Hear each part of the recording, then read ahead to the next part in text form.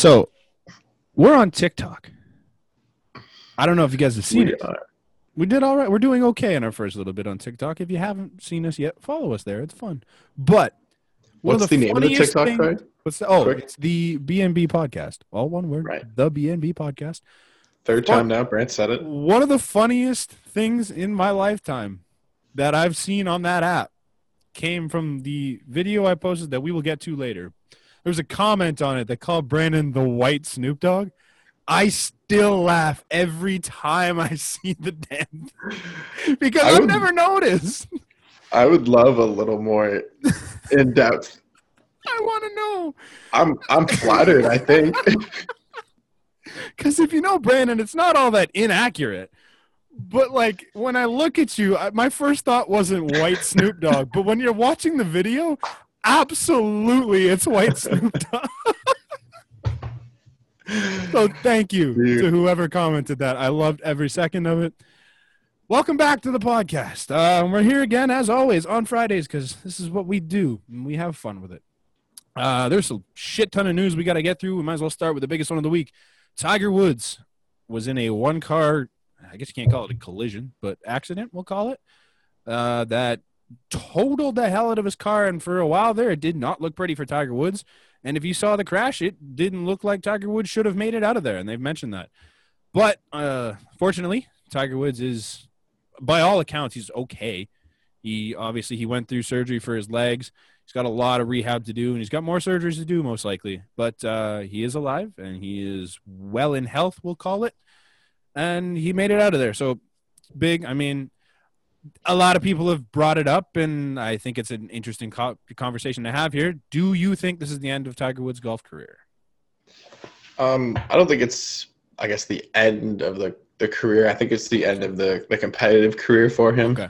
To be competitive in this style of game now, players are hitting longer. Players are able to as much as he's a really great irons player, you need a lot of leg motion, and you got to have something rotation No, you're right. He also doesn't have the benefit of time, being 45 and having already gone through a career. His 2019 Masters was great because it was vintage Tiger, because he'd been there, done that, and he knew where to go, and he knew that day, this is where I've had success, and this is what I'm going to do again. Yep. Absolutely, yeah, and he showed us that, right? But it wasn't like he came back and was this great hitter, and it's truly unfortunate because he was still able to hang around, and he was still able to be. He's still been competitive in a few major tournaments. I don't know. This is. If there's anyone that was ever going to come back from this and be a damn good golfer afterwards, it's Tiger Woods, because that guy treats his body like a goddamn temple. And I think what he can do physically, he would be able to come back from this rehab if he wants to. I don't know if he's at a stage in his life where he's thinking, I want to go back and be a pro golfer, because what does he have left to prove, really, right? It's a big mental game too, right? Yeah. And that's you're going to constantly be thinking about it, the entire time. And, a lot of golf is your lower body rotation and for him, that legs and is it his right leg or I don't know. I don't actually fully know the situation. I don't know if they've actually reported it. I could be wrong, but I don't know if it is if where it is on the leg matters too. If it's in your shins, I don't think it's as big a deal. If you just busted up the bottom half of his leg, that's recoverable. But if you start getting closer to the hips and is the femur the bigger one, whatever it is, the bone in your thighs, then you're running into trouble, because those are that's a lot of your support and a lot of your rotation. And if you have to start fusing stuff in there, you're going to run into problems. He's already had back issues. He's already had knee issues, if I'm not mistaken. And those are two things that are going to start hurting in that car crash. Especially your back, you get that jarred around a little bit. That could be something that flares up. And I think that could affect his mental game, as you said, because you're always thinking about it now, right? It's tough, but golf is a game you can play till the day you die.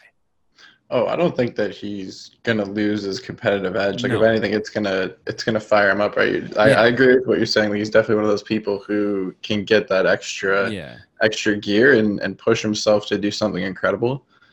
And we've seen it, but it's you're right. What more does he have to prove? And he can start, a new chapter with this and just take it for what it is, and be lucky that he walked away with it. Right, that's a notoriously bad stretch of road, apparently, and apparently in where he crashed there's been many accidents, and it's like well known as being dangerous, and it's a one car accident that he walked away weird. from. So. It's wild because when you heard it at first, it was like, oh, one car, nothing else, no skid marks, just flew right off the road or whatever it was.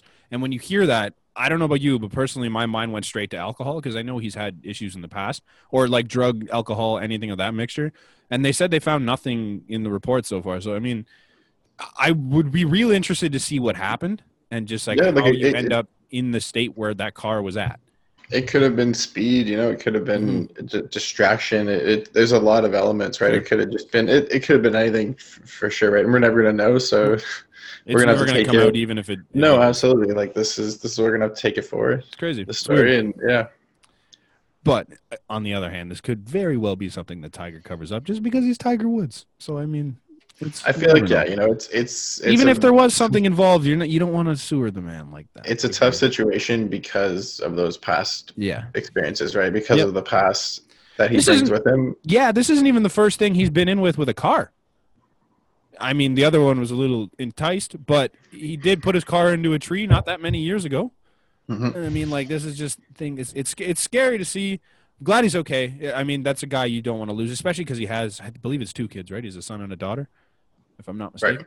Right. And Charlie seems like he's going to be something special on the tour himself. You don't want to see him grow up without a dad. So, and that's that could be part of his next chapter. Yep. I think that you give way for Charlie to show what he's got. Yeah, for sure. I think that could play into his decision on whether or not he wants to continue his PGA career. Because, like I said, he's done everything he needs to do. Even if he wins a bunch of tournaments from here on out, it doesn't really affect his legacy, win or lose.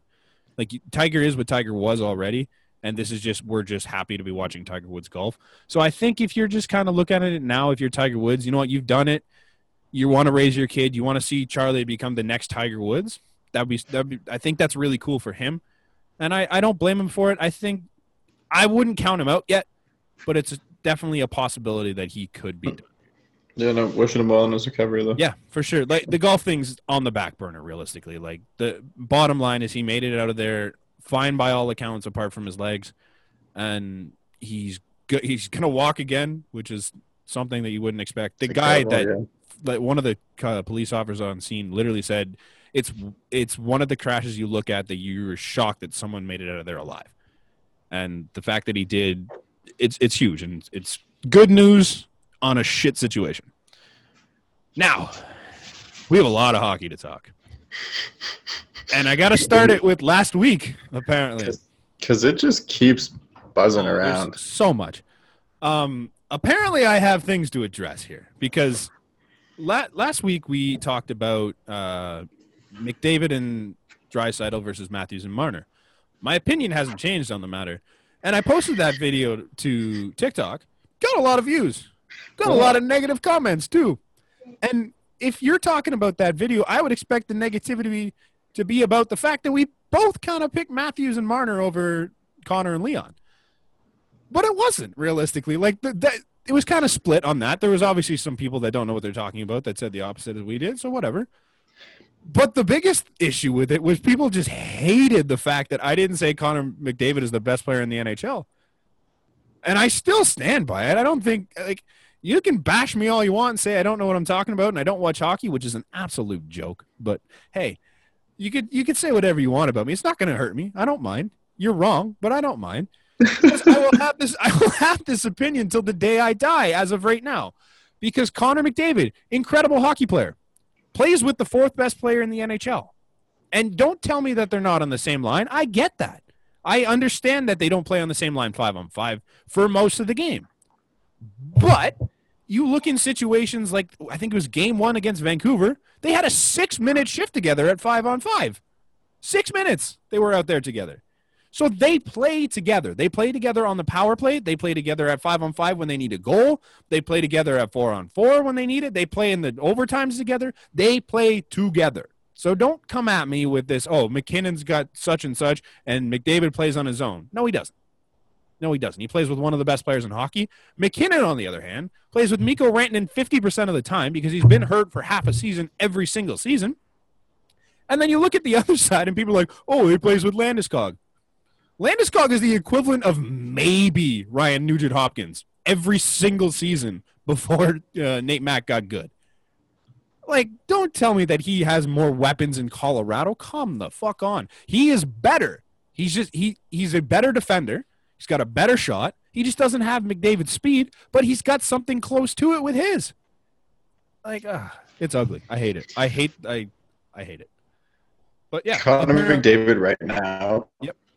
But like Connor McDavid right now plays with Nuge, who was a former first overall pick, and Puljujärvi, who was a former fourth overall pick. So if you want to look at it, and the way that the offense is designed, and like they're definitely different players. I see both points, right? To me, it really depends on what your perfect definitely players are. There's certain things that you love in a game, and there's certain things that you hate in a game.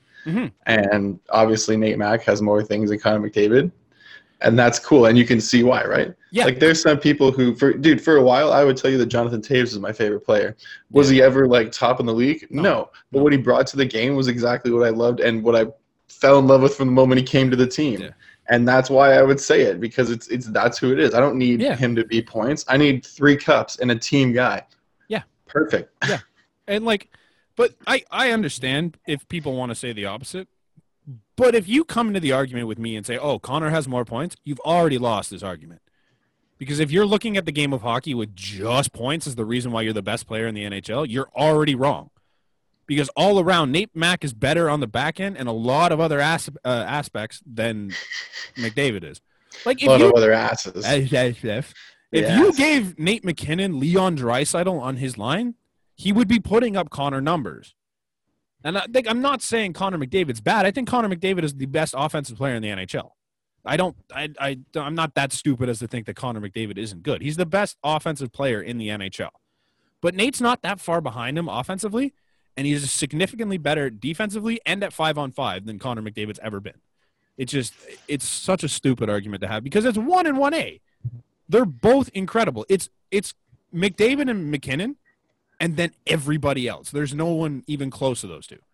I just think that we're at a point where we can argue that. Yeah. Right. And at one point, dude, I remember there was a layover of, is Crosby still one? Does McDavid take that over? Does McKinnon take that over? Like, because all these players just started coming in, right? They're just flooding the NHL. Yep. And like, dude, none of them are even in their 30s yet. None of them have been around. Like hardly past their entry level contracts, right? They're like just getting into the first 2-3 years of their big deals. Yeah, yeah. Like, that's the other thing too. Is like you want to talk about like, oh, McKinnon he just started to become this. He's still 25. Like we're not talking about a guy that rookie year, man. He was explosive his rookie year, and then he fell apart for a couple years there when Colorado was dog shit, and then he just can't. He completely changed his way of life. Not even just his way. They went through changes as well, man. They brought it. Like Patrick Waugh, I'm pretty sure was he not there? Brought them to the playoffs 1 year and then was dog shit the next year.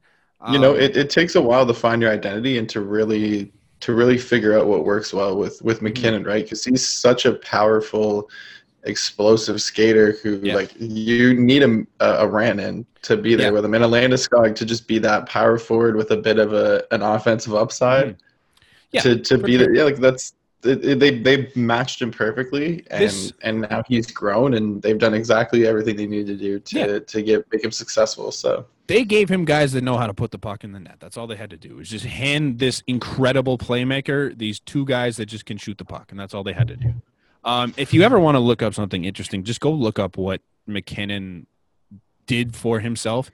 After like he had a shit year 1 year and he's decided like fuck it, I need to buckle down, and he like changed his entire health regimen, got his blood tested so that he could figure out what he needs for what different thing. And I know a lot of athletes do it, but like he's full commitment to that, and he trains with Sid and Marchand out in Halifax. Obviously, they're incredible, man. They go out. And, he's just an absolute freak of nature when it comes to that. But like nobody wants to hear that because if you Edmonton fans, the worst. I'm sorry.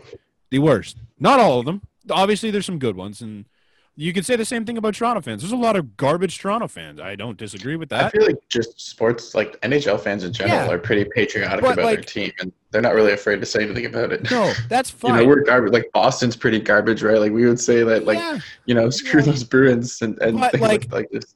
Toronto and Edmonton, we are one. We are the same because, yes, there's some trash Leaf fans. I've seen some really bad takes from some respectable Leaf fans.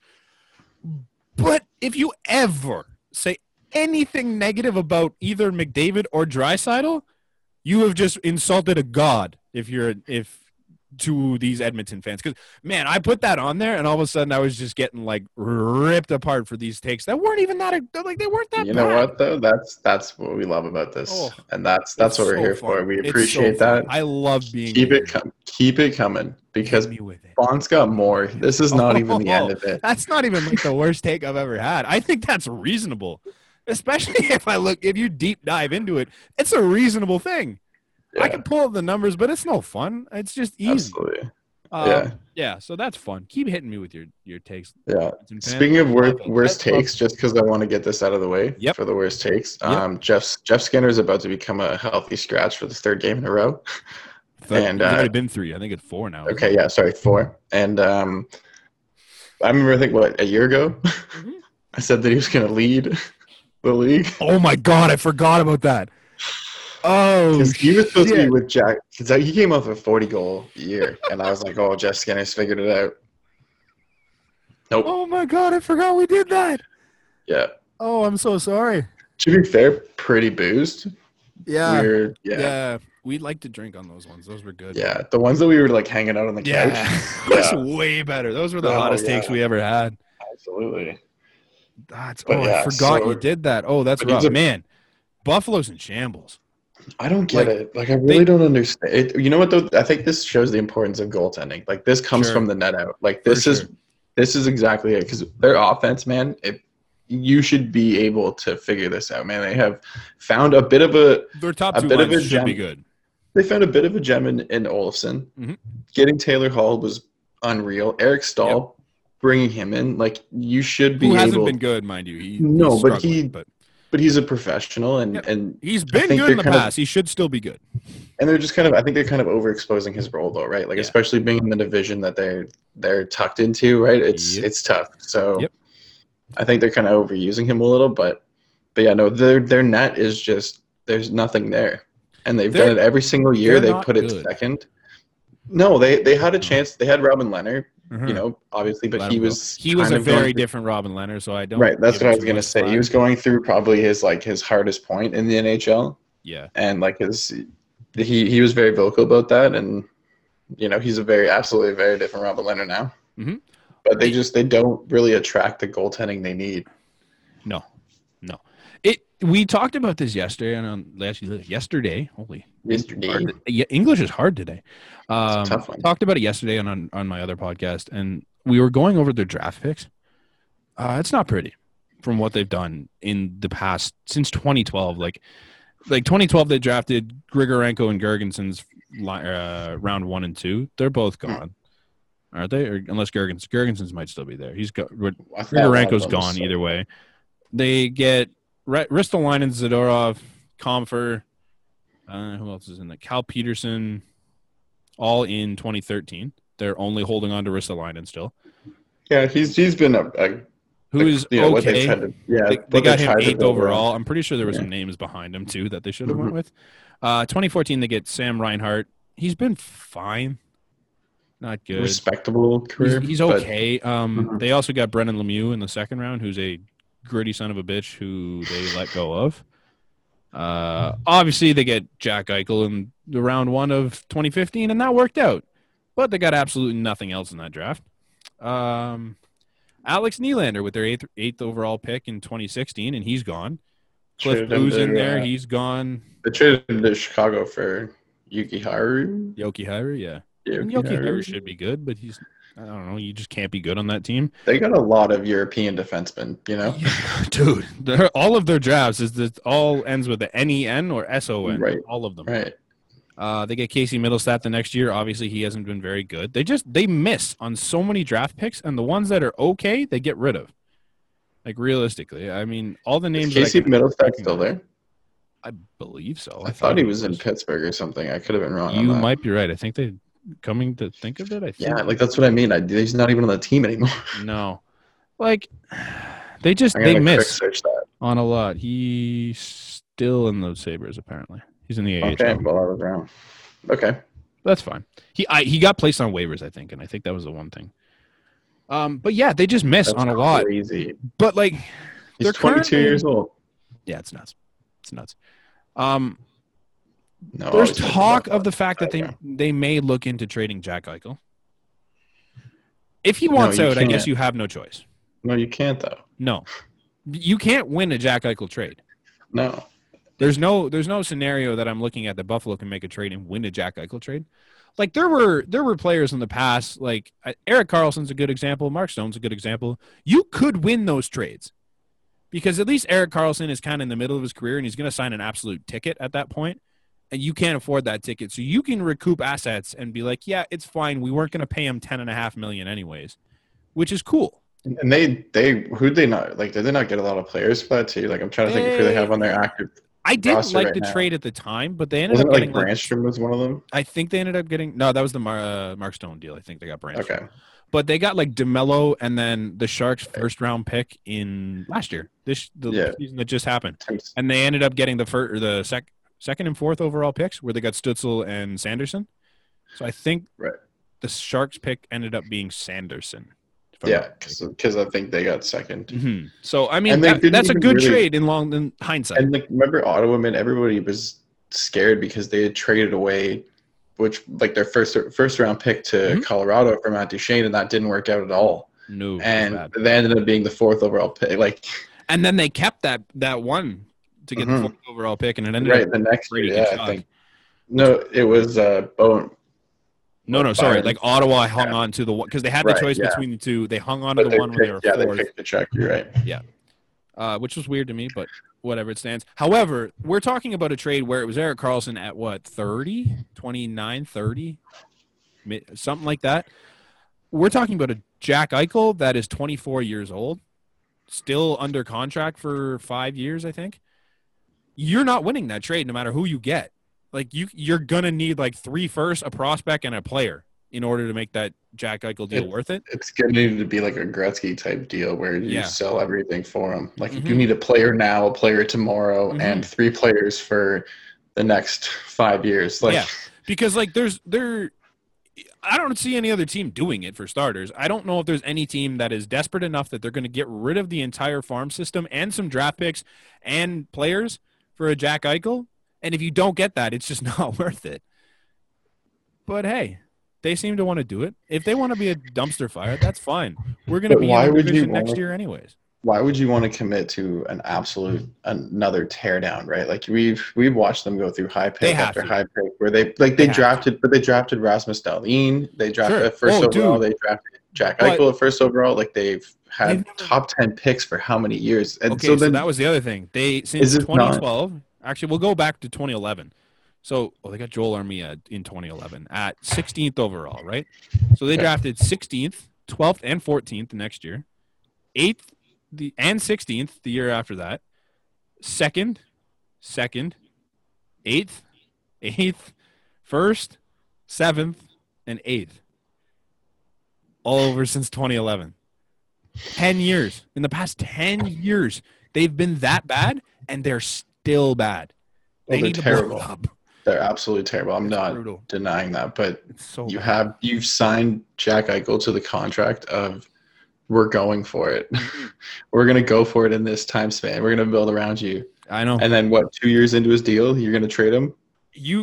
There's really 3 years. You don't have a lot of options. At this point, if you're going to commit, you need to commit to a full rebuild and dump anyone not named Rasmus Dahlin. If Eichel wants out, you dump anyone not named Rasmus Dahlin. Because Dahlin's still young enough that he can be not your centerpiece, but a damn good piece on that team.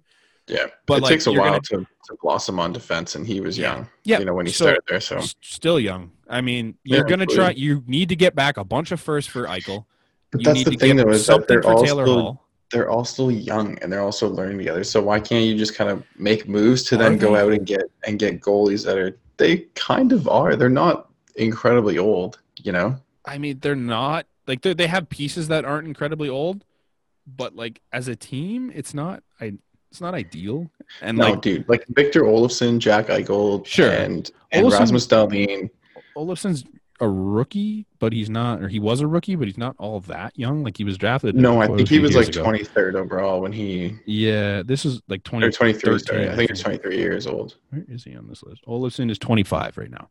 Yeah, so 2 years ago. But still technically young. I'll give you that. It's not. Their average age is 26. 26.6. So that's not too bad. That's also being weighed down by Dylan Cousins at 20. Middlestat at 22, and I don't think Middlestat's a player right now. Okay, dude, even Cousins. Yeah, Cousins is still a good piece. That's the guy you hang on to. Rasmus Asplund? I don't think that they should trade Asplund, sure. I have no idea who that is, but he's also weighing down their thing. He's only 23. Tage Thompson's 23. He's not good. So, like, all their young guys, like, realistically, outside of Eichel, and Cousins will throw in the mix because he should be good. All their young guys aren't very good. Like, Curtis Lazar at 26 is not very good. I don't even know who Rasmus Asplund is. Dahlin, still only 20 years old. That's good. Yoki Haru, still serviceable at 21 years old. Other than that, it's a young ugly. Back end. It is ugly, though. They also have Colin Miller. He's 28. He's not very good. No. These are the top 6 at best. Making 3.875. Here's the thing: is they are losing everything next year. Everyone's gone pretty much, other than Jeff Skinner's was on a $1 year deal contract. Hull is a UFA. Reinhardt's an RFA. Stahl's a UFA. Contract. Middlestat's an RFA. This Asplund kid's an RFA.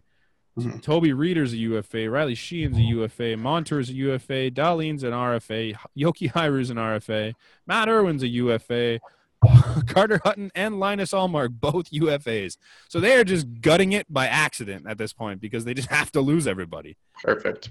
I mean, you might as well just throw in the towel and try and just build it from the ground up. Yeah, they're just going to sign a bunch of players in the offseason. I guess. Just go build up from the – yeah. Find some magical pieces and just tank for 2 years. Go trade for Patty Kane, bring him home for his last couple of years. Oh, sorry if that happens. No, baby. He's approaching a milestone soon, okay? He's at 399 career goals. That's pretty cool. He's going to hit 400. Did you see his snipe last night? I did not. Cool. He's been great. He's been great. It's crazy. We talked about him yesterday. Like, if he wins the Hart Trophy, no one should be surprised. No. He's shown he can do it. Like, there's Evolving Wild. I hate quoting them because I really don't like their model. But, like, they're big in, like, analytics.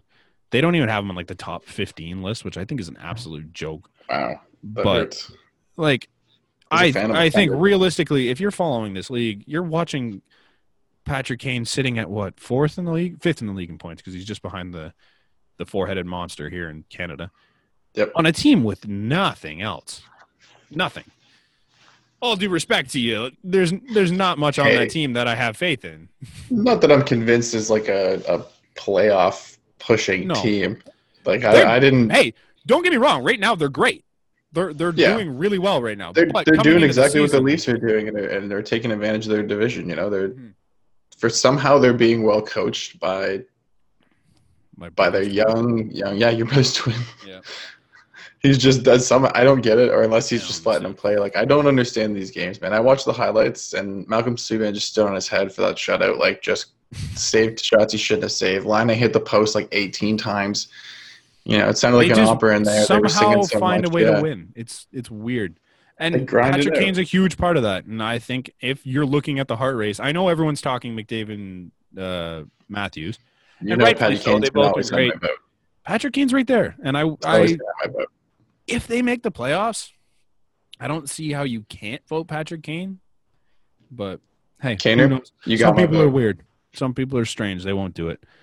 Where are we? Oh, let's get into the Atlantic Division, starting at Montreal because they're fun. Okay. Hold on. What Atlantic Division? The Atlantic as a whole. Oh, not currently this season, but the Atlantic as a whole are currently sitting in first. I think it's first, second. They were last time I checked. They were first, second, fourth, and fifth. The teams from the Atlantic. in the NHL right now are currently sitting first, second, fourth, and fifth. Wow. And you wonder why the Leafs haven't had a ton of success. It's hilarious. It just blows my mind to see people bitch about, like, not even just the Leafs, like the Panthers too. The Panthers have had a hard run because, yeah, you're playing Boston and Tampa all the time, like 8 to 10 games a year. And it's going to be hard. And they end up playing them in the playoffs every year because the way it's set up is completely stupid. And you get matched up against damn good teams. Now that you get separated and you don't have to play these 4 teams, they're dominating all 4 teams. It's nuts. Yeah, they're just so well coached. And, the thing that the Panthers are still trying to find is the depth that Boston and Tampa continue to bring in every year, right? Like they bring in veterans, they bring in good, bottom line guys to help out with their top line, and that's it. Like Braden Point has completely taken over that starting center line, right? Like him and Kucherov look incredible together when they play together, and they lost Kuch and didn't miss a beat too. They're still crazy. Like how do you do that? How do you lose one of the best scorers, like one of the best pure scorers? 2 years ago, the guy won the Hart, right? And now he's not even in the lineup, and they don't look any different. It's crazy. Yeah, dude, Kuch's game, he's I love watching it. Yeah, it's nuts. You never know what he's gonna do. He's so shifty, unbelievable. Now there's one team in that division. Everyone had pegged as, I don't know what to call it. Some people said juggernaut. A lot of people said they're better than the Leafs. The website I just quoted in Evolving Wild said they should win the North. They suck right now. That's all I really have on that. They're not good. They don't score. They fired their goddamn coach. Because why, Brandon? Do I get to guess this team? Oh, you can guess. I think you already know. What is Montreal Canadiens? It is, Bob. Oh, yes. Awesome. Thanks. What the hell are you firing Claude Julien for? So everything that I've watched is, I guess, accurate. It's a money thing. Okay. And it's the fact that nobody spent more money than the Montreal Canadiens in the offseason. Right. They spent $102 million to bring in the team that they have. To bring in what? Okay, that is my question. Yeah, me. Anyways. Made a lot of moves, but didn't bring shit in. And then they started out super hot. And that was the thing, was that they went so close, so hot, too close to the sun, as the story says, and just burned. Yeah, I think that is what killed Claude Julien, is the fact that everyone just decided they were going to play the best hockey they've ever played. And it made people think that they were actually this legitimate contender for a good 2-3 weeks. And now I think they're coming back down to reality because they're not playing the team. They're not playing Vancouver for starters. They played like 8 games against Vancouver, and they're just not as good as we thought they'd be. They're losing games to Ottawa. And so, to say lots of teams, to be fair. Toronto lost to them. Calgary got shit pumped by them last night. So I said that about Ottawa. I said Ottawa could win a couple games because of their grittiness. They're going to steal some from you because they just don't feel that they're ever out of it. No, they're a pain in the ass to play against. You need to pump them full of goals so that they lose interest. Otherwise, they'll just keep grinding away to the very last whistle. They're not fun to play against. No. Ask Calgary. Jesus. I understand the Leafs loss was bad, but at least we were up 5-1 at some point. Dude, and only lost so bad that David Rittich went down the hallway. Oh, dude, what the actual hell? David Rittich, I'm. Oh my! Are you okay? I'm going to talk to you for a moment. I'm just going to talk to you for a moment. You're their only hope. Yeah, dude. They need you in the net. They don't need you on the concussion protocol, okay? No. Those masks are fancy. No. They're probably not the most protective against a wall. No. So I think he thought that he was far enough down, too, that he could kind of just, get away with it. And those cameras catch plain as day. Oh, my God. I understand frustration. I'd hit walls in frustration during games and stuff. I get it. But, you kind of got a little bit of common sense to not bash your head against the wall. I'm a big fan of the stick break. Break your stick.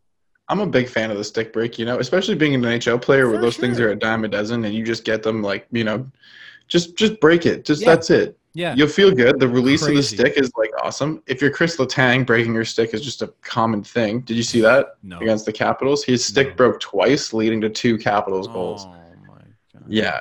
Yeah, the one was like an empty netter where he got a pass across, and his blade, like they think he has one of those blades that goes into the shaft, like, and it just took the pass, and it just goes whoop up in the air, and there goes the Washington player, and that was it. And you're just like, oh my God, that hurts. That's the worst. I think it was Carl Hagelin too, just bursts down the wing and says, "Yeah, thanks." That's the absolute worst because it sucks if you're watching it, but like you can't blame anyone. Like it's just such shit luck, and you're like, well, what are you gonna do? Yeah, anyways, going back to Montreal, like they're in such a hot market, and we always say, Toronto, Montreal, there's like Boston, there's markets you can't lose in. There's markets you're not allowed to be competitive in. They're a top 3 market in the league. Right. And so being there, man, success is key. And if you bring in so many new players on big deals, like kind of longer deals too, right? Like they weren't just like 1 year stopover deals. They were like really like team defining deals of what their identity is going to be, and now they're struggling. They're not getting what they thought that they were getting, especially what they got at the beginning. Teams have figured them out now, and they're just I don't know how the hell I was the only one that said this though. Maybe you too. I don't really remember that much. I'm trying to think of where I put Montreal, to be honest, in the list of I had them second last. I think I had the middle. This team finished 24th in the league last year because they couldn't score. So what did they do to address their scoring issues? They brought in Josh Anderson. Okay.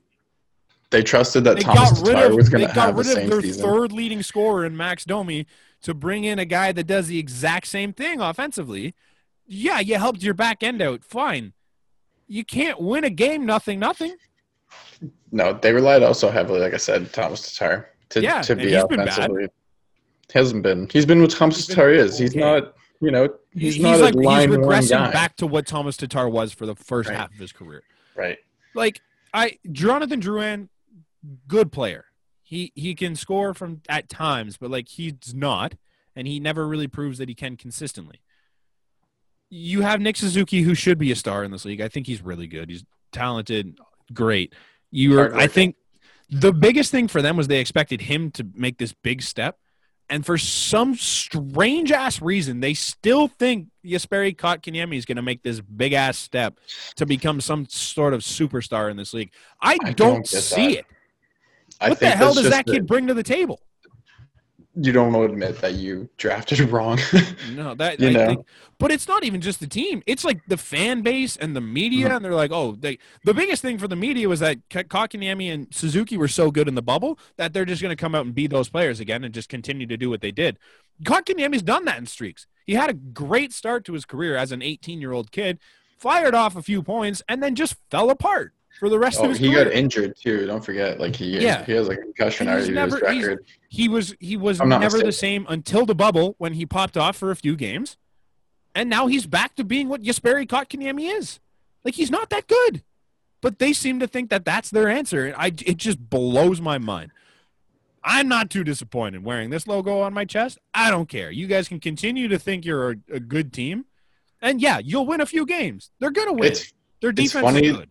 It's funny to me that they fired both their head coach and the coach that took over for them last year. Like when their coach couldn't make it, they had a heart attack or whatever. Yeah, absolutely. And he wasn't able to be in the bubble, and the coach that took over, they went and fired him too. And it's just crazy. It's so funny to me. Like that's a real power move to say, okay, we're not a fan of this system. And I think they really kind of backed themselves into a corner, right? And the easy move is to fire the coach, right? An easy change is to. And did you see that game? And they didn't perform any different. In fairness, it was only one day, so we'll see in like a week or so. But I understand the thing everyone was saying too was just like, oh, Toronto fired their coach last year, so what? Like you can't complain about that because Toronto did the same thing. The difference was Toronto was garbage when they fired Mike Babcock. Like we were not good last year at the beginning of the season. They were out of the playoffs. They weren't looking good. No one was talking about them as a quote unquote juggernaut. And they fired Mike Babcock to get a change of scenery to get things going. This was a team that came into the season as this quote-unquote juggernaut and started out like that. They were good, and then they had a bit of a rough stretch. They kind of regressed back to the means, and now they're like, oh, this must be the coach's problem. Like, you gotta be kidding me. I think people got lost in the magic trick of we're signing a bunch of names, we're spending a bunch of money, and you feel optimistic about it because you just spent $102 million in the offseason. Like, you should feel optimistic about it, right? But yet, you're shuffling deck chairs on the Titanic, is what you're doing. Like I'm saying, though, the biggest thing was that they started out too hot and then just fell too far. Yep. And that's what it was like you just. Jeff Petrie was among the league leaders in goals at one point. That's not going to stay. No. Like, yes, he scored a lot. He was also shooting like 30%. Like, that doesn't happen for a D-man. Like, come on. I don't understand the firing. Wait till the end of the year. See how your year goes. But don't pretend like this is the year that you guys are going to be a goddamn playoff team. There's 5 teams in this division that are better than you. I'm sorry. Even if they're struggling, like Edmonton's a better team. They have more star power. They're going to score more goals than you every single night. Yeah. Winnipeg is just built different. Their defense sucks, but Hellebuck's doing enough to make them win. And their offense is great. They're just outscoring teams too. I think a big issue too is that Montreal's best player is in the net. So like when you need a goal, you can't. Their best player is the goaltender that's currently sitting on the bench. Because Carey Price has not been good. Right, but that's what I'm saying, though, is that normally, like, you've invested your money in your team and in your best player being in the net, and now he's not even able to be in the net. No. And that's how bad it is, and that's you're not looking around. Yep. And you know what, man? Buffalo, go talk to Montreal. Hello. Yeah. They got Jake Allen for a reason. Yeah. Do we not see this kind of coming, though, if you're an NHL fan? Like, I understand Carey Price was at one time the best goalie in the NHL. I didn't admit it at the time because I hated it. But at one point in time, he's a Canadian. I don't hate him. I just hated the fact that Canadian. It's just that he played for Montreal. That's all it was.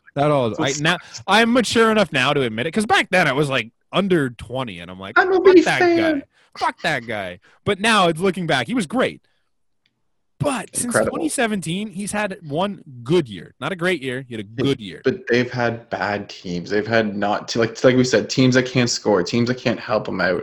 They had the exact same team last year as they do this year. So what they're just getting pressured. Right. This is now. How old is Carey Price now? 33-year-old Carey Price. Goalies don't. They don't have the exact same team they did last year. Similar. They don't have the exact same team. Same build. Like it's same build. Same build. Different names. Yeah, for sure. They shuffled deck chairs on the Titanic is what it was. Also, I'm confused at where all the money is. Like, did I miss something? Holy fuck! I don't know who they're paying. I know they got Josh Anderson. Yeah, and I'll look it up. Jake Allen, but Jake Allen wasn't that expensive. I don't believe. They extended Josh Anderson for a good chunk. Maybe they're talking like total money. $102 million total. I mean, Jake Allen made a good chunk of change. Did Brendan Gallagher get extended? I don't really know. Like, but that's the frustrating part, dude. You look at Vegas and you can go, "Oh, Alex Pietrangelo, big money." That's where the money went. That's where all the money went. Legitimately, all the money just went to this one player. They could be talking total because Anderson got signed for the rest of his life, essentially. Gallagher, his extension kicks in next year. Right, but he got a year. I think you're right. So yeah, he spent that. Brendan Gallagher, who hasn't been very good, signed for $6.5 million next year. I'm not sure what this team. So did you hear actually about their old coach too? Because they apparently Carey Price, Brendan Gallagher, a couple other like senior guys on the team met and went to Mark Bergevin and said, "Look, we need this guy out." Mm-hmm. And then he went. Yeah. Some French dude. I kind of remember. I love it how they just had to have French coaches. Like that. I love how that's a stipulation. It's just brutal. I feel like that handicaps them. Just pick the best guy available. Honestly, Ducharme is a really good coach, so I won't knock him. No doubt. But like, okay, Gerard Gallant's available. Yeah, shouldn't have been fired from Vegas. No. Almost won a cup with Vegas in his very first season with an awful team. Why not? Like, I mean, I'm fine with them keeping Ducharme, but like, he's now the best candidate available, in my opinion. Mm-hmm. Why don't you go give him a look, no matter what you're looking for? It doesn't make a lot of sense to me. But whatever. Congrats to Dominic Ducharme. Let's get to the team that truly matters. Yes, the team that you are repping, the team that you are just sitting in, and I can feel it just like oozing through the I mic. have You just have been been waiting. containing. I have so much to say. You know what it is? You've kind of been dipping your toe in there, and you're like, I'll get through the McDavid stuff, whatever. Let's ramble through that. Well, And then we I had to get through that. I threw you off with a quick Jeff Skinner, and then you're like, okay, we'll get back to it later. Getting there. And then we pushed through every other thing on our list before we hit the Leafs. I'm proud of your patience. But we're here. We're here. And I got so much to say.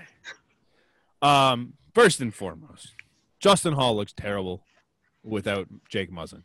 I never thought Jake Muzzin would be such a goddamn anchor, but he just doesn't look the same without him. Don't ever tell me he's the best D-man in the Leafs. I just wanted to get like when you work with your dad and your dad's sick and you still got to go to work. Oh, my God, dude. If I had to go do the things that I do while working with my dad without him, your house would fall down because I don't have a clue what I'm doing without him there. I can do it while he's there. I'm like, hell yeah.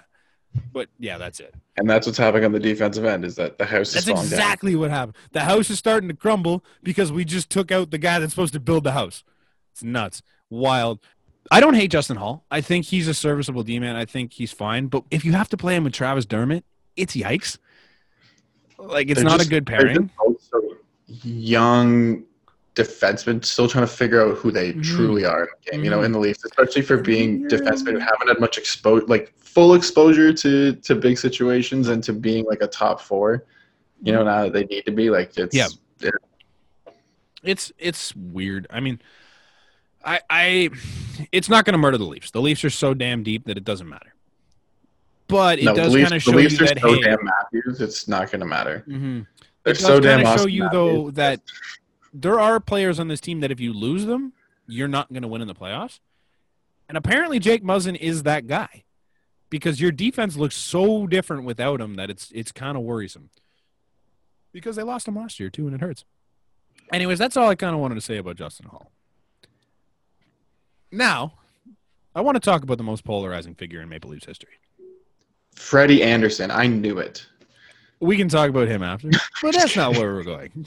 He's not the most polarizing figure. He's been polarizing lately. It's a little ridiculous. But we know who it is. Even if you sarcastically throw other answers at me. At one point, it was Jake Gardiner. And you know what? I get it. Some people don't like the fact that he turned the puck over a lot. Now, it's unequivocally.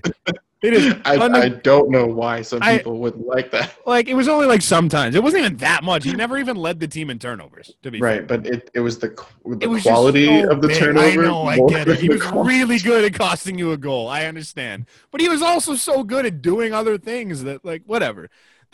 It's fine. I understood the Jake Gardiner stuff.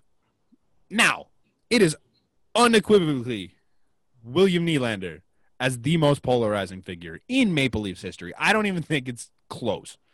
Because it's either you are his biggest fan or you think he should be on the Marlies at this point. There doesn't seem to be any in between. Do people still think that he carries that big contract hit? Like, are they unaware that his contract is like the cheapest of all four? It's so fine. It's the most average-ass contract for what he does. And, like, man, okay, here's the thing. I need to rant for about 10 minutes here. The biggest thing with William Nylander. I'm going to get a snack. I'll be right back.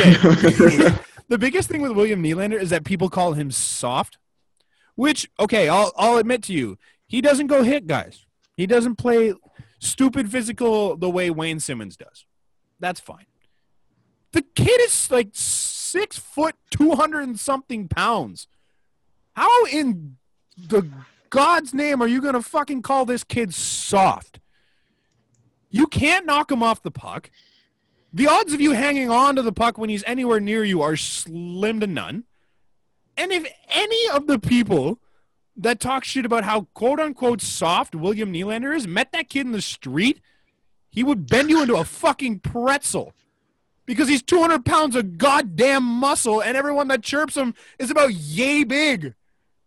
Like, get out of your parents' goddamn basement and go see him. He'd fucking fold you in half. Don't tell me he's soft. He just doesn't hit because why? That's not Aren't you in your parents' basement? Yeah, but I don't talk shit about NHL players. I'm not out here telling you that I'm going to go kick the shit out of Dustin Byfuglien. Like, I'm not that dense. Like, holy shit. It's embarrassing, man. Like, I am fully I am currently living at home. That's fine. That's cool. But I don't talk shit about guys that are doing incredible things that are twice the size of me, no matter who you are. I can appreciate that. Like, what the actual fuck? William Nylander soft. Go watch him play. Like, you ever watch him lose a puck battle? No. That was incredible. Thank you for that. God, you're welcome. I thoroughly enjoyed that. Holy shit. Like, it blows my mind. It's like everyone's just running with this narrative like, oh, he floats, he's a perimeter player. What the actual fuck? Did you see him score that goal? Yeah, that sounds pretty goal. Have you ever seen him score a perimeter goal? No, he floats in the defensive end for sure. He's really high. That's literally his job as a winger. I don't know if that's a result of like him being ignorant or if that's a system result. You know, like if they want the quick breakout, then like he's just gonna float. And if that's what they're gonna give away is your winger up floating and not down in the middle of the ice. Typically, the thing for wingers to do is you cover the D-man. That's your spot. You're covering the D-man in case the pass goes back there, which he does a tremendous job of. The issue that you run into, so this is what I want to get to, is that Calgary goal. The issue you run into there is when other people blow coverage, and then he has to kind of adjust a little bit, and he's in the wrong spot, and it looks really bad. On that play, it starts with Pierre Engvall. He goes to the wrong guy. He goes to help Travis Dermott for some strange reason, because Travis Dermott's doing a lot of this and chopping his stick around and looking really like he has no idea what he's doing. He's dancing with the stick. Like, stuff. Yeah, it's not great. I didn't like what Travis Dermott was doing, so I guess Pierre didn't either, and he thought giraffe run over there, and he's going to try and help, and he just kind of floated around sitting there going, because there's nothing to do there. So because he leaves his guy goes to the corner and gets the pass. Now Justin Hall sees this, and instead of covering the other pass, Justin Hall decides, I got to go get the puck too, and he does it, and skates into the corner for no reason, leaves the guy wide open in front of the net. Now, William Nylander is doing a great job covering the guy at the point. But now he has to cover Justin Hall's man because Justin Hall's in the corner and Pierre Engvall's in the corner, and both of them decided that guy in the front of the net doesn't matter. Now, does Willie have blame for the fact that he tried to lift his stick? Yes, absolutely. You should be poke-checking that puck. You shouldn't be trying to lift a stick in that situation. That's a bad play. But he is third in line for guys to blame on that play. Like, come on. But hey, I think if Nylander's listening to this, your defense attorney for all your plays, I'm right here. Is right here. He's pretty available weekends and evenings. It's not hard. It's really not hard. Just watch. I understand that Willie takes a lot of games off, and he struggled this year. I'm one of the biggest William Nylander fans there is. I have been since the kid got drafted by the Leafs. He takes games off, and I understand that. It's not a great thing to be, but you don't need William Nylander to be Austin Matthews. You need William Nylander to be William Nylander. Come out every few games when Austin's not doing all that great and score the OT winner to win you the game and score the game-tying goal to bring it to overtime. That's all he is. That's all you need him to be. You don't need him to have 200 hits a season. There's zero reason for him to do that. Keep him healthy. Nope. Don't get into it because what's the point? Nobody on that team is truly a big hitter, right? Like Wayne Simmons can throw his weight around and actually throwing a lot of hits this year, which is shocking. Okay, this year he's throwing. This is the first year, but he's not a big hitter though. He's not laying guys out. He's putting body to them. Absolutely, he's getting stats, but it's not it's not hits that you're walking away from going, oh my god, Matthews just destroyed that guy. He had one in the playoffs last year that was like that. Outside of that, nothing. But, like Jake Muzzin can do it from time to time, but he doesn't because he's a smart hockey player. I think Nylander showed his ability to take over a game late, like and to show poise that he's able to, if everybody else in the four of them is struggling, he's going to take over. Yep. And be able to get you that one goal, that 2 goal to give you the win, right? Especially in a game where Calgary scored first and you kind of feel raw because shots are like, 100-4. Mm-hmm. And that's it. Like they outshot Calgary so much that game. And it was like Dave Rich was they didn't even hit 20 shots until after overtime started. It was right. So like to get that win though, like that's a loss that I feel like the Leafs would normally have. And Calgary walks away butthurt because they literally had they had the game for so long, right? Yeah, they held on to it until it was an extra man and then a scramble in front. Right? Which and is Willie like just hulks it into the back of the net. Right. And then because you look he's 200 over, pounds. And then there's the argument, Zach Hyman, he's standing there. It's like, he's pushed in there. Like, what do you do? He doesn't make a movement to actually hit him. I thought it was weird that they didn't review it. Like, they didn't coaches challenge it. when you I don't think the refs should have reviewed it. It was fine. But when you look at it, though, the Calgary defender pushes him in, and I think because of that, and Zach Hyman doesn't make a move to get out for sure, but he doesn't make a move to interfere with him. And if you look at the wording of the rules, but if you look at the wording of the rule, like he's pushed in, like he's pushed in by the defender, and he doesn't make a move to actually interfere. Like he doesn't make a move to get out, but he doesn't make an active move to interfere, and he lets the play happen. It also puts you in a weird spot because it's now a tie game. And if you get it wrong, penalty. You get the penalty. And if you get it right, you win the game right away. But you were hoping that your team is good enough to win in overtime, I think, which was a dumb idea against Toronto. You want the point. But at least you guarantee yourself a point by doing this. It's like, you know what, not risk it. Because with it was like a minute and a half left. If you give Toronto a power play, as bad as they were against Calgary, you can't keep playing with fire that many times. Can I say that's the dumbest rule? Yeah. To get a penalty. I don't care delay game. The delay game is not on. Why is the delay game on the coaches? They're challenging a play. How about somebody from Toronto figure out their shit before the play actually is ready to go? The refs put the mic on and boom, you're done. It's a 5-second thing. I hate it. It sucks, but I don't hate it only because when they didn't have it, guys were just throwing they would have thrown the challenge flag on that, no problem. But it challenge. Takes so long. But why does it take long? It doesn't take long for the coach to go to the ref and say, this is what I'm challenging. The review process itself sucks, and they take forever with it. We see the play, and we know right away if it's a challengeable play, right? You and I as just regular fans. Absolutely. So there are people. I don't think you should have – I think in a lot of leagues with the review, I don't think you should have access to the replay. There are people sitting in booths watching shit. All over, seeing what it is. You should have that answer to them, especially if you're going upstairs now and you're not in the refs. Why is this? We're sitting here waiting. We're hearing from Toronto. Some plays I get. I understand. But Toronto should know by the time they come and get the headsets, it takes 30 seconds to not even. Close your eyes. Something happens. Close your eyes. Everybody put your hand up if you agree. Okay, there you go. Silent vote. Exactly. Let's go. We're gone. You know what the fans never going to know? That you did a dumb silent vote. You know what we're going to think? You had a critical think to this, and that was it. Exactly. You guys are just watching the game like we are. It's popular vote.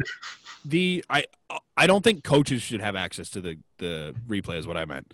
I don't think you should be able to be like, oh, was that it? And then you're looking at it for a minute and a half being like, oh, yeah, let's challenge it. I think right off the play, you saw something happen, and if you think that's the case, you throw your challenge.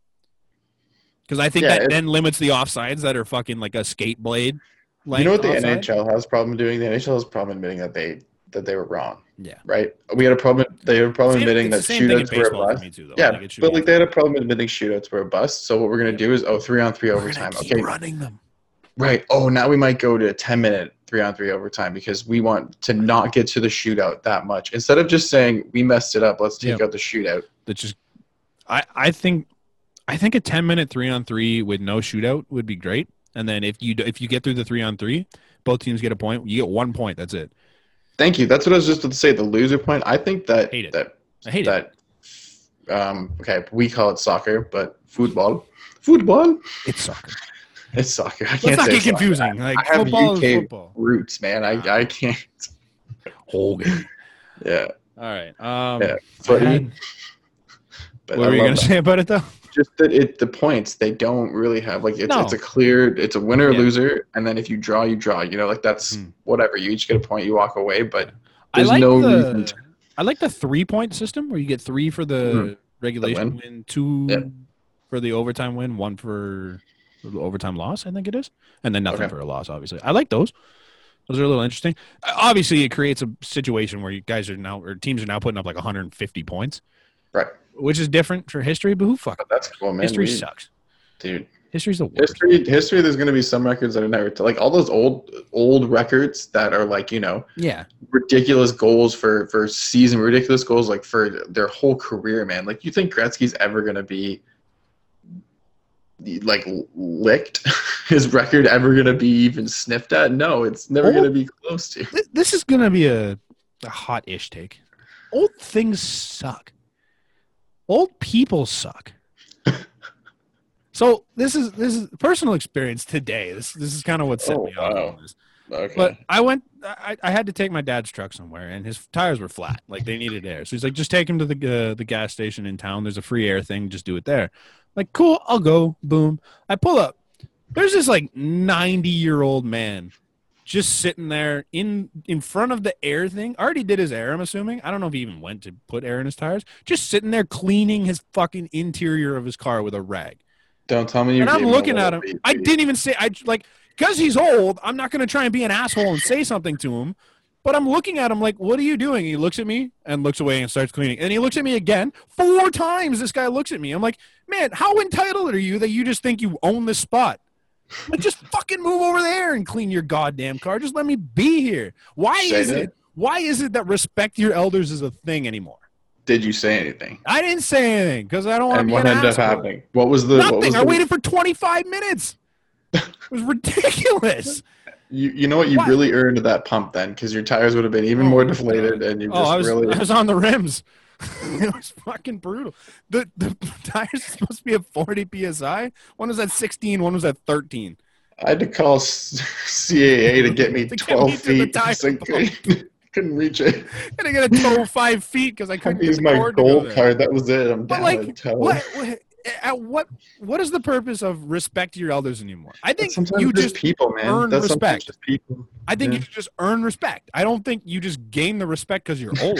It used to be a thing. Don't get me wrong. Back when technology wasn't a thing and old people have been around for so long that they are the only people that know things most of the time. They were the wisest. I get it. You have so much more knowledge than I do. But at this point in life, you have less knowledge than the thing that this bad boy right here. I have more in this damn thing right here than you have ever gained. Also, that's us. Yeah, pretty cool. That's gross. Pretty cool. I have more knowledge in that thing than you will ever have in your life. So what do I have to respect about you? If you're a shit person, I'm not going to respect you. Donald Trump's a gajillion years old. I don't have to respect him. He's a terrible person. Like, if we keep running on this respect your elders bullshit, there's a reason the whole world is divided. You're so funny. Because 80% of the old people hate all this shit. Like, god damn, I hate it. Respect who deserves respect. That's my thought, bro. That's my rant on it. But it irked me. Brant's rant. Yeah, I got a few of them. I'm fired up. I love Fridays. This is so I love Fridays. Fridays are good for you. They fire you up. Everything out. It's great. It's good. Just a nice way to end the week. Where were we? I had one more thing to say on Nylander, but I forget what it was. Oh, that's what it was. If you're going to argue about William Nylander and you come to me and say he's a floater, your argument's already wrong because he just plays his position very well and does a great job of it. If you still think he floats at this point in his career, I can't have this conversation with you. You don't watch the game. If you think he's a perimeter player and that's your argument, you're not watching the game. I don't know what we're doing here. Like, just watch him play. Just go watch him and follow where he is and what he does outside of the play. Come back to me and then tell me what you think about him. Don't follow these same stupid narratives that the media play up and be like, oh, he's a floater. It's garbage. Where are we? What do we have left on the list? Do you want to talk about John Tavares? I think you wrote this in. I'm just like not sure if he kind of gets lost in the crowd and gets a lot of slack for being the oldest, for being the captain, for being, like I've even heard that him and Nylander don't look the absolute best on the line. And, they don't. The quick blame is to look at Nylander. But like, if you have a more experienced John Tavares, then I'm not sure. Like, I'm not saying that he's playing poorly by any means, he has 17 points, but over the past 5, like you're paying him 10, is it 10 million, 11 million? Like 11. Okay, so you're paying him $11 million, and he's not earning it. And he's not $11 million to me says point per game. Sorry to say, like that to me. An extent, like Mark Stone, I can see is one of those guys without actually having to put up a point per game. I think he is currently doing it, but like he's until then, he hasn't. Two-way player, man, and his goals. So you don't always have to be that point per game guy. I get that. And technically, I think John Tavares was up until like recently. But I think the thing is, like, if you can't, I don't know, he's been bad enough that you can't just strictly blame William Nylander for the struggles. Because John Tavares isn't good on his own. He wasn't good with Matthews and Marner when they tried that. He's just not doing very well lately. Last year, he had 60 points in 63 games, so it was a -7. Yeah. Like, I I understand. Like, to me, that doesn't. It hurts. I don't want 11 million in 60 points. He was actually a really good 5-on-5 scorer too, which is kind of worrisome. Right, and that really hurts you, right? Like that, and I feel like more of the, not the blame, but more of the attention should be on that as well. Like he gets a little bit of hate.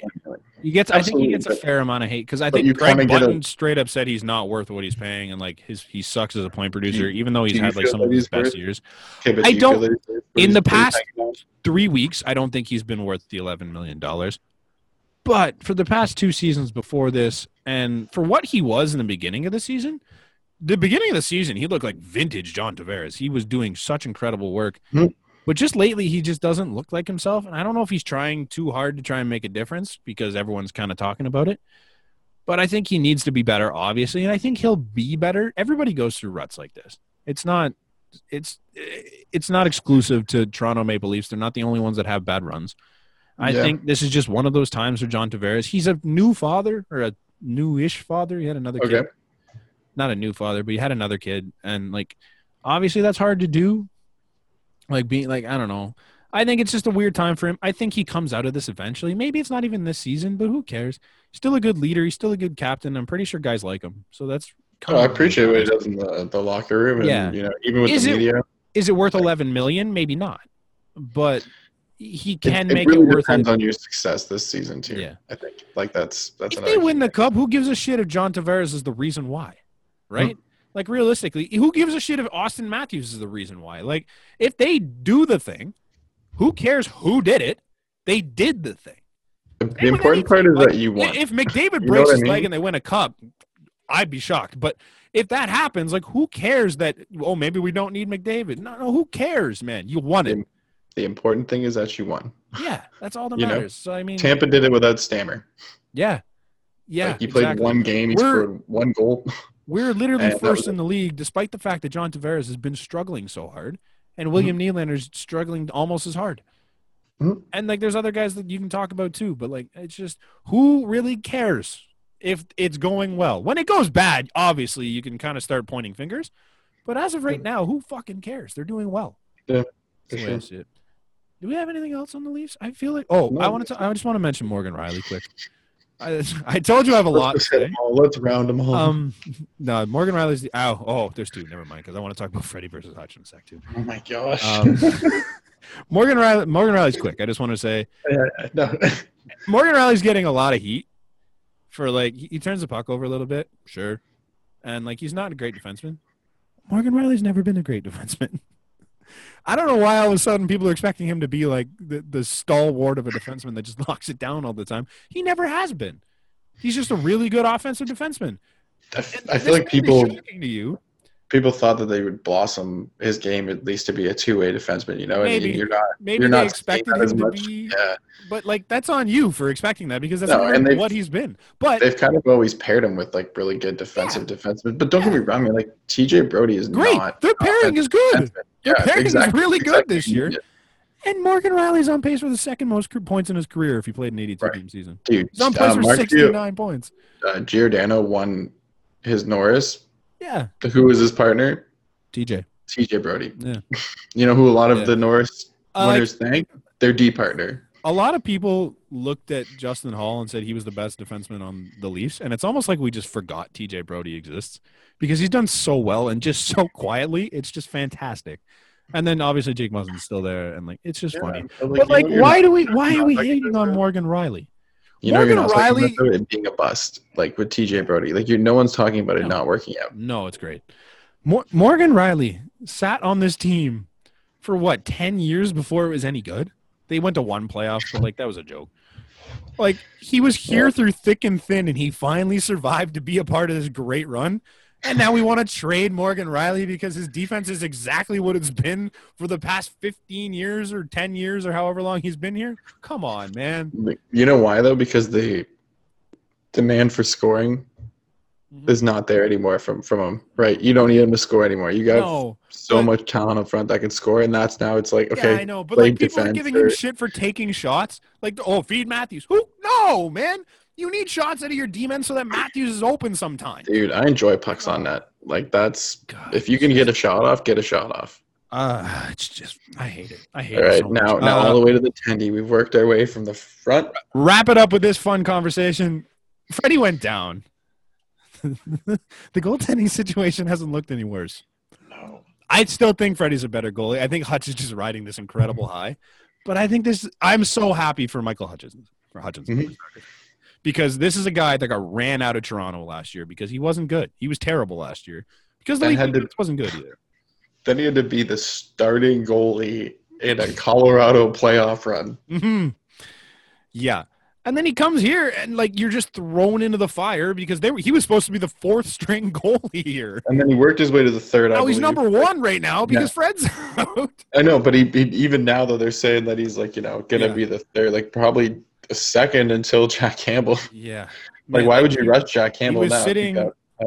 Yeah. Hutch is fine. Like, Hutch is like a 920 goaltender right now because he's gone out there and done his job. Is Hutch fantastic? No. God, no. Does he look pretty good enough? No. No, God, no. Is Hutch good enough to be your backup goalie? I would say yes right now. Yeah, absolutely. You need to ride goalies' hot streaks, man. That's what the NHL has shown, is that you just go with the goalie that's hot and that's it. And if he can come in and you have a 3 goalie rotation where it's Freddie's in when he's in, and if he's hurt, you're going to have injuries. You're going to have I feel confident having Jack Campbell and Michael Hutchinson behind Frederik Andersen right now. And that's not something I would have said last year. But if Freddie goes down, it doesn't hurt you so much right now. It's also incredibly hard to score from your end of the ice. And that's another thing that the Leafs have done really well, right? It's not Freddie Andersen getting 50 shots anymore, 40 shots. It's like 20. They're clamping it down on their goalies, right? Yeah. And they're really harmless looking shots for the most part, right? Yeah. Like they're not a lot of high danger chances. It's just the defense is better, and it's making a lot Michael of them are at the look like a good goalie. Yep. I agree. I mean, I want Freddie back. Don't kid yourself. I think he's a great goalie. I would like to see Fred. I feel a lot more confident in the Leafs with Freddie in that than I do with Hutch, but Hutch is fine. Mm-hmm. Speaking of Freddies, we're going to get off of hockey. We're going to skip baseball for a sec. Fred VanVleet didn't make the All-Star team, and I think that was really the only one that had a chance out of Toronto. Are you surprised? I'm not. Me neither. Because, like, man, when I think of times that Raptors were voted in, it's very little. Yeah. Right? Like, there was very limited times. I think the year that it was in Toronto that they had DeMar and Kyle voted in. But after that, I think last year Pascal got in, or was he a starter? Yeah, so he got voted in, absolutely. So Pascal. So that's kind of like to have consistent, like Lowry, whenever he would make All-Star games, like he was a reserve because the NBA would say, dude, you're in. We think that you're an All-Star, right? And this year, there's not really anyone on the team that I'm looking at. Like, they're good. The team is good right now, but they don't have, like, the superstar that goes out and is the All-Star. They're just a good team. This is also a too much talent on one. So, like, Brooklyn's got three stars that are in All-Star games all the time, right? Like, and then you look over, there's Philly, who's got 2 All-Stars right there. Yeah. There's Boston, who's got Jason Tatum. Yeah, like it's so tough. There's the Heat, so many talented guys in this league. Like, even the Bucks, Fred specifically, like there's 6 other guards that are arguably better than him statistically this year. And you're not going to have 8 guards in your All-Star game. Like, no, and they don't have the record to support it. He doesn't have the consistency to support it. Like, I understand he's having a good year. Like, they had a terrible start is the thing. And they're being asked to take more shots. They're being asked to take different looks on the floor. Lowry's in, Lowry's out. They're big, they're small. They're trying to figure out who they are, right? And that's the thing about Nick Nurse's team, is that they're so diverse, right? They're expected to be able to do a lot of different things really well. Mm-hmm. Yeah. And it's tough for Fred VanVleet to go from, 3rd option, 4th option to now 1. The guy. He's done a good job at times, and I think he's a really talented player in this league.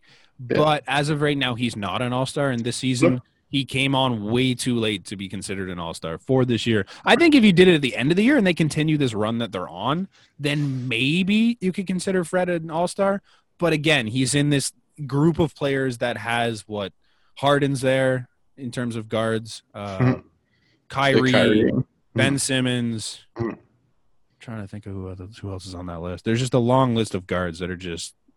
I haven't seen that. I've only seen that VanVleet got snubbed, and then Durant. What's his name in Boston there? Tatum's on that list. Tatum. Is he a guard though? He's coming in as a guard. I thought he'd be a 2, forward. Isn't he? Maybe not. He could be a 3. Jaylen Brown's at the guard. One of them is a guard. Either way, like he's not really in the upper tier of this group of Eastern Conference guards. So I mean, I don't know. I'm not too shaken up about it. The Raptors are kind of middling right now. Like they're not. They're good. They're better now, and I think this is closer to what they should be.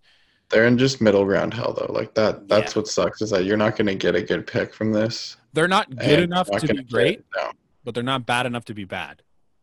You know what I mean? Okay, so yeah, I'm seeing these starting from the East here. Yeah, Jaylen Brown, James Harden, Zach LaVine, Ben Simmons.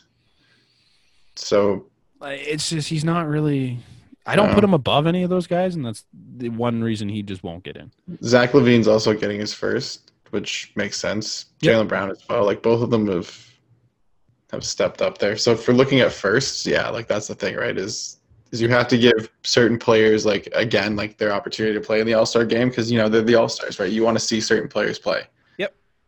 No. So that's just it. No, the Raptors are currently sitting in 5th place. They're 6 games back of first, but like they're in this group with the Pacers, Knicks, Bulls, Hornets, Celtics, and Heat that are all separated by 1 game. Yeah. And then the Hawks are a game behind that, and the Wizards are 2 behind that.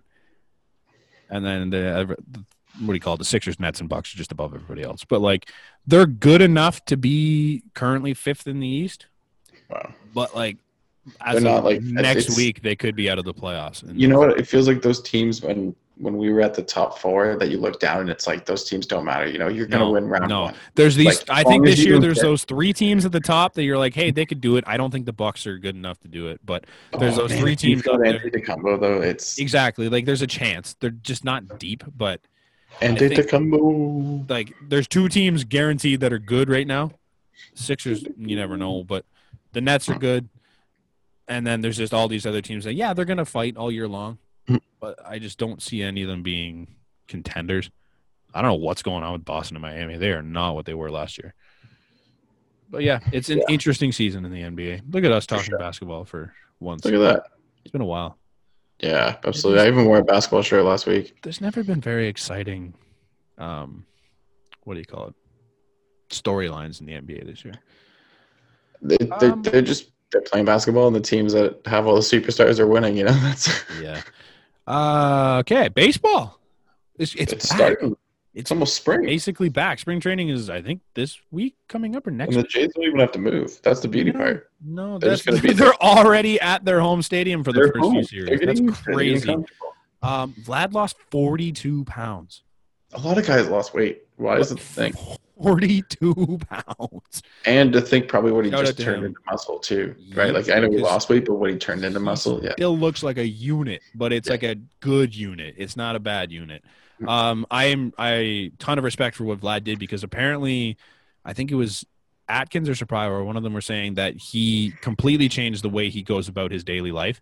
And like his entire mindset in the game has changed. The way he does his like personal life has changed, and obviously his diet has changed because he looks significantly better, and just like his work ethic is way better. If that's the case coming into the season, I am so excited to see what this kid can do. It's way different from his dad's era too, right?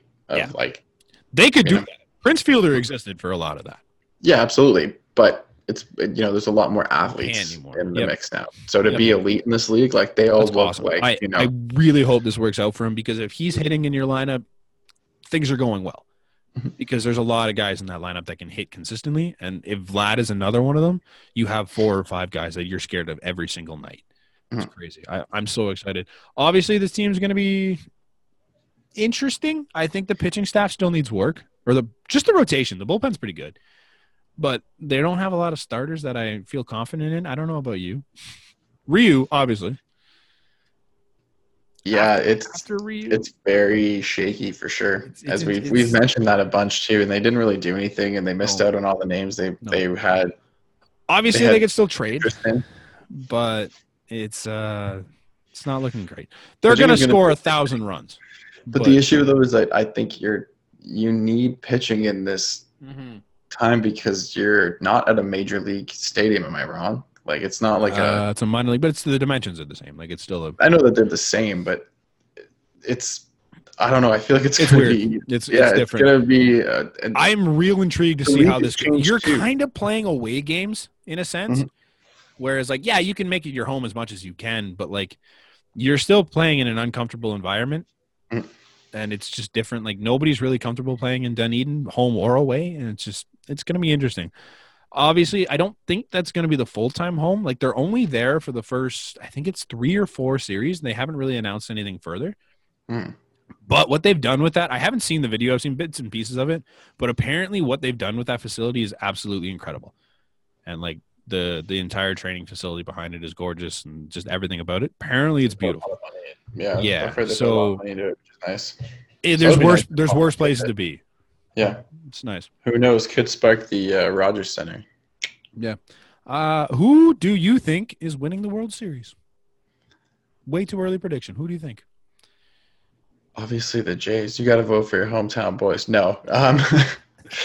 Honestly. Hey, I think they could come out of the AL. I think they need pitching help. I think you're wrong on that, but yeah, anyways. Okay. I just think their pitching's probably not good enough to do it. I'm going to say the Dodgers. Again, I think they're going to go back to back. I know it's easy to say, but when you get arguably the best pitcher available, I don't want to say the Dodgers. You get 3 arguable Cy Young candidates. If Clayton Kershaw decides I'm turning it on, yeah, you could. And you never know. You never know. If he has a 1 year, if he says this is my last year, I'm throwing everything I got into it and just find something. Holy shit! Right? Yeah. They're a scary team. I think and we'll be watching. What did they lose? They brought back Turner. Yeah, they lost nothing. Bellinger, if you're going to tell me Bellinger was terrible last year. If he comes back around, Corey Seager being healthy again, perfect. Mookie Betts, oh my goodness. Hey, like the team, it doesn't stop. You're right, and I agree. I know that I'm right. Yeah, I agree with you. It doesn't happen, but I agree with you. But that's no fun. The Padres are fun. For argument's sake, the Dodgers lose the top 5 guys in their lineup. Okay. Who's your next pick? The Padres are fun because they who's your AL pick? Because the NL is just boring. It's either the Dodgers or the Padres, and I don't think there's anyone else that contends over there. So who's your AL pick? I'm trying to think of who's been there. To me, it's the Yankees or the Jays. You think so? Yeah, I don't think the Astros could have a chance. I still think Altuve sucks. I think he is what he was last year, just because he doesn't have all those things he had before. I can't stand Alex Bregman. I think it's hilarious that people still think he's good. I hate him so much. The guy's just a terrible human being, and he's not a great ball player anymore. You can't really ever count out the Yankees, unfortunately. No, but the Astros lost Springer too, so that's another thing. Like I don't know, they're not as deep as they've been. I'm not as worried by them. The Yankees are deep as hell. But they don't stay healthy. So that I think if the Yankees lose a bunch of guys, which is apparently very possible every single year, it opens a door for the Blue Jays. And then when you get into the playoffs, you can make moves in the regular season to bring in an arm. And I think that's very doable. If that Blue Jays team gets into the playoffs, there's no reason they can't do damage. I really want to say that I have a hot take of the Los Angeles Angels. Finally, it shouldn't be hot. They have the best player in baseball. Finally riding the Mike Trout train to the playoffs, and not only to the playoffs, but to the finals. That's bold. That's incredibly bold. It's way too bold. It's something I'm not actually going to say. Shohei's healthy, apparently, so maybe that helps you. They got Dexter Fowler, who's hopefully better. Anthony Rendon is really good. Max Stassi, I think, is new to the team. David Fletcher was really good last year. Yeah. I'm trying to think. Albert Pujols is playing his last. You know what? No, he's not. He doesn't know. Jose Quintana. I thought he said for sure he's not playing next year. No, I think his wife said it, and then he said, whoa, not so fast. Okay, well, you know what? It would have made sense then. Maybe you're wrong then, because if he was playing his last year, it would 100% be the Angels just taking this magical miracle run for Pujols' last season to get him into the World Series one more time. I'm taking it. I'm booking it. Let's do it. It could be a Yankees Blue Jays ALCS. I wouldn't actually. It might not statistically work out like that. No, I was gonna say because they would become the wild card. They'd come the wild card, and then they'd have to play. That sucks. Yeah, there's no way. The Yankees and Jays could be the two best teams in the AL, and then they could end up facing each other in that first actual round. That sucks. I hate that. Yeah, so like you don't really see them in the AL. The White Sox are another team that I think could do really well. I was gonna say the White Sox, but I'm not convinced. I think they could make a jump. Abreu, I don't know what he is. He had an incredible season last year, but I felt like Moncada should have been a lot better than he was too. Yeah, Luis Robert could take a stride. He was really good last year. I think he could. What's that pitcher that they have? Who's young? Oh my God, what the hell is? Starts with a G. And Giolito, Lucas Giolito. Thank you. Yeah, I was thinking Shane Bieber for some reason, and I'm like, he's on the Indians. Don't they have someone else in the pen too? They signed Hendricks. Yeah, they got Hendricks. So they have the best reliever in baseball. They could be good. I think they could make a run. I think your top three in the AL are looking like Toronto. Do they not still have Dallas Keuchel? Like, what kind of run are you having here? That guy's going to be. Yeah, I don't know. I think they're a good enough team. I think they'll be all right. I don't think the A's are going to be as good this year. I don't think the Rays are going to be good. Period. I don't see that team lost a lot and got nothing. Dude, they keep running into this point where you just lose stuff. You just keep losing and losing and losing. I don't know what I'm saying. They're going to be great. Somehow that team has a terrible team almost every year and just finds a way to win. The other guy I was thinking of is Garrett Crochet for the Chicago. Oh, Crochet! Yo, he's huge. Yeah, that's what I mean. Yeah, no, you're right. I think they're going to be good. They're going to be really good. They're pretty deep. They have Grandal as their catcher.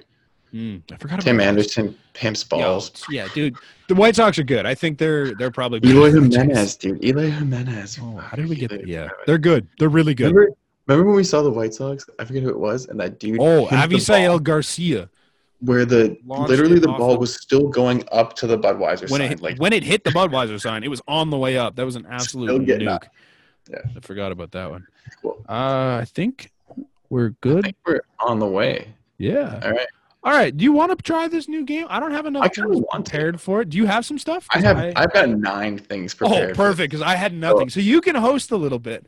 But we have this new thing we want to try. We might do it bi-weekly on the other side of our Would You Rather games because we need something else to do. Welcome. Essentially, we're going to break down some style shit.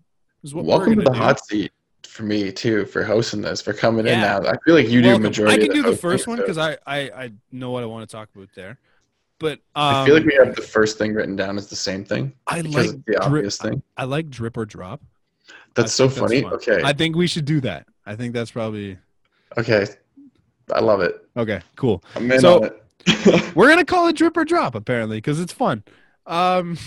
Basically, we're gonna go over because sports pretty big for styles, not necessarily like what you're wearing and stuff like that, but like on-field accessories type shit and like on ice stuff and the like stuff like that. But now that I said that, I am going to start this with an actual style thing because I kind of want to discuss. So when you show up to games, the NHL had it mandated where you have to show up in suits and like be prepared. So that versus we're going to talk about just showing up in casual wear, drip or drop. Oh, I'm taking the casual wear for sure. Drip, right? Yeah. Dripping it, yeah. Sure. Dude, for sure. The Boston Bruins showing up in 90s gear. Love it. Oh, my God. They had two guys wearing Fulton Reed and Dean Portman jerseys. I loved every second of it. I hate Boston, and I loved every second. But that's what you want, right? That's a little bit of showman. I love the NBA for letting their players to have personality. Yeah, right. Like I remember they once had it where it was out of control, and it was like this overly baggy clothing, and they didn't like the look of it, and they said, okay, players are coming in suits, and that's final. And then they've gone back now to saying, okay, be like respectful. These are millionaire kids we're talking about. They don't show up dressed like you and I anymore. They show up in like Gucci clothes because I understand the want of like a professionalism and to look classy, and this way you have no issues about what anybody's wearing, right? There's no chance that anybody's gonna be wearing something outside of it, otherwise they'd be fined, suspended. Sure. You go through the ringer. Yeah. But no, that was so slick the way they came out. Absolutely. Jumpers. Drip on the casual wear, drop the suits. It sucks. Dripping it, yeah. Okay. All right, you're in charge now. What do you got for me? the Vancouver alternates. They've got the reverse retro green up top. Yeah, the retro ones. You're dropping them. I hate them. Oh my gosh! See, So I thought you were going to people like them. I hate those jerseys. I thought you were good because you're a fan. No, I think they look so bad. Wow, their best jersey of all time was last year with the black and orange one. And the one that Calgary's wearing right now, basically. I think that is the best jersey they've ever had. Their hockey stick one is a close second. I really like that one. Oh, I enjoy that one, yeah. But this current reverse retro, I hate the gradient, and then you have random white lines throughout the whole thing that just don't make sense. I hate them. What do you think? I don't know. Are you different than me on this? No, I felt the same way. I didn't like the green on green. I just, for some reason, it looked a little. Not a good look. No, I don't know. I just, it wasn't as clean to me. They're not. It's really showy. It's flashy. They're not awful as a uniform, but as a jersey, I hate it. Yeah, I think it's a terrible jersey. Yeah, they've kind of had a few misses on some jerseys this year, like some that I've seen. Yeah, I haven't been the biggest fan. No. All right, much basketball. So Miami. Okay. Their Vice edition, the pink and blue gradient thing. Yeah, I'm so torn on what the hell to think about these. It's like their jerseys. If you've seen them, it's like pink and then it cuts to a blue. Like each so weird, but I kind of like it. I'm gonna have to drop it because it's just I don't know, man. Just dropping it. It's so close to drip, so close, but it's just too much blech. And not enough. Woo. You know what I think I'd be more a fan of if they didn't make the court the same fucking color, because that's just way too distracting. So that's more why I drop it. Especially they had really nice Miami Vice style jerseys the last couple of years, and then they went to this, and it's just you're doing too much. You're doing too much. Distracting. Okay, this one kind of throw you off. Mm-hmm. Bill Belichick. The hoodie. Just done. Just in general, just his style. Drip. Absolutely. He's just like the t-shirt hoodies. Do you know why he does that? No, not a clue. It's because of the NFL has strict certain rules for what uniforms you can wear. So he pushes the boundaries by cutting off the sleeves and things. He is strategic in what he does. I am the king of wearing t-shirt hoodies. Yeah, and I love them. So the reason why he's one bit. The reason why he's never in Madden is because he's not part of the coaches union, and part of the coaches union is you sign over your identity to EA for Madden, and that's why he's never in it, is because he's not part of the union. Wow, I didn't know that. Stud. He's interesting. So dripping him. Okay. The Blue Jays baby blues. The jersey or the uniform? The whole uniform. Drop. Oh. The jersey, love it. The uniform, hate it. The fact that they wear baby blue pants is horrible. It looks so much nicer with white pants. Would you wear white? Yeah, okay. Yeah. So with the white, you drip it? Yeah, absolutely. I love the hat. I think the hat looks sick. The navy with the baby blue brim and then the baby blue jersey looks so nice. But the pants are just they're slow pitch to me. It looks like a slow pitch uniform. I just don't like it. What are you? I think I can agree. I think the whole baby blue. I don't mind it though. It's I don't hate it at times when they're winning. It's kind of fun. They're just a baby blue team, Yeah. All right, number 6 on the old question doc here. James Harden's beard.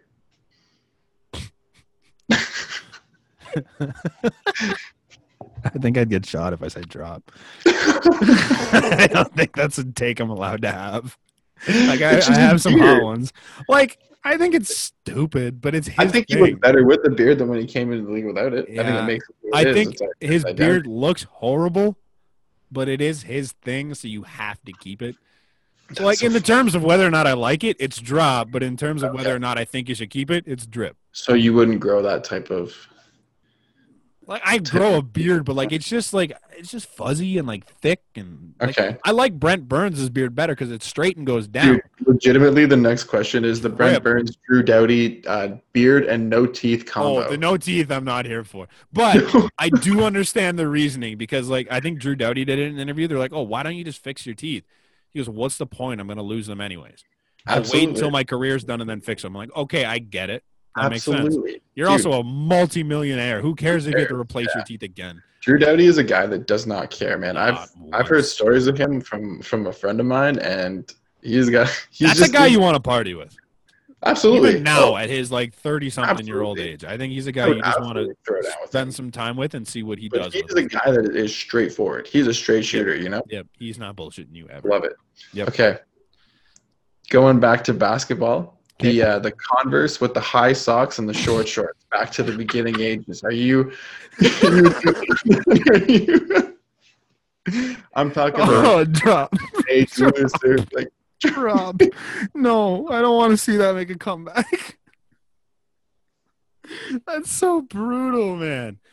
Like just the whole combination. Like, come on. I wear like relatively shorter shorts, so I Larry can't really be Bird? like short shorts are stupid because like my shorts are like mid thigh.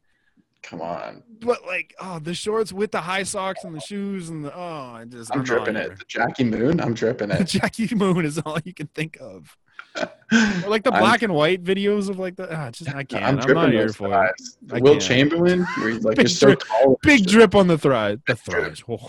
Okay. I can speak today, eh? Yeah, absolutely. It's all right. It's tough. It's late. We'll round this thing off, right? Final one. We got one more? All right. Yeah, I got one more. And I ended it with baseball just for you because I know you're a baseball guy. Nice. And I kind of want to know the stirrup socks, all right? So are you you're a drip of that? Mad drip. We literally my last year of like OBA baseball. Okay. We weren't given stirrups, and we were like navy blue jerseys. We played for Vaughan, and we're like, you know what? We're throwing baby blue into this color scheme. We ordered our own hats that had like the baby blue brim with like a navy hat, and then like a completely different look. We changed our whole look, and then we got the white socks with like the old school looking Tampa Bay Rays stirrups that were like the blue navy. So you blue and had them up all the time, everybody. I wore those all the time. They're just gorgeous. I love those things. That's so lovely. Yeah, they're great. That's amazing. Yeah, so you're dripping that. Oh, every day of the week. There's no reason to not wear them if you're wearing high socks. They look so much cooler. That's fair. I've only played 1 year baseball in my life, and can't say I've had the opportunity to drip or drop it. The look of it, I think it looks nice. I think I feel bad for those sliding around. Like, does that not? No, because basically what it is you just have a white sock underneath. Like, it's basically white baseball sock, so it's no different. Okay. And then there's this thing that goes over top of it. That's like the actual stirrup part of it. Okay. Yeah. So that's not bad then. So it protects you. They're nice. Yeah, they're pretty good. Right on. Okay. I like them very much. So dripping is very my style. I played my entire career with high socks. I hope that we get to play the men's league soon. When this world opens up, me and you are going to the men's league. I still wear like I refuse to wear pants in slow pitch because it's just not my thing. But I wear shorts with high socks because I just like to be that guy. Okay, right on. People hate it. I get chirped for it constantly, but I love it. I don't know what I would wear, but I'd give my all out there. I'd be the orange slices guy. As long as you're giving 100%, it doesn't matter what you're wearing. Dude, I'd be the orange slices guy. You know what you're wearing? You're wearing your heart on your sleeve. That's what you're wearing. You guys see that right there? No, you can't because my mic's in the way. Couldn't see it. Hey, well, that was fun. I enjoyed that. That was fun. You like that? I like that too. I have to thank, big shout out to my friend who suggested that. I think we're going to continue that. Yeah, that's pretty wicked. I love it. Awesome. Thanks for listening. Follow us at the BNB pod _ on Instagram and Twitter, at the BNB podcast on TikTok. We're doing lots on there. It's a lot of fun. I enjoy TikTok. I enjoy Instagram too. I've been doing stories. Come ask me questions. It's a lot of fun. I answer them. Check us out at theasports.com. I have been, yeah. I put like little question boxes after each Leaf game. I just want people to just express their minds, and I'll just talk to them about it. It's a lot of fun. I'm gonna get on that too. I need the password again, to be honest. I'm out. I'll give you that. Yeah, talk to Brandon. We're on there constantly doing shit. It's fun. I like talking to people. Keep ripping me on TikTok. I love it. We will rile you up, guaranteed. That's what we're here for. We are here to be those guys that you just like. Oh, I hate those guys, but love you listen. To hate. You're gonna keep listening because we will be the Sean Averys of the podcast world. I do not care. Okay. We're just gonna we are misunderstood, and we are professional when we need to be. You'll enjoy spending time with us. You will enjoy spending the rest of your life with us. You may hate our opinions, but you're gonna enjoy us. That's what sports is. Thanks for listening. We'll catch you again next week. Cheers.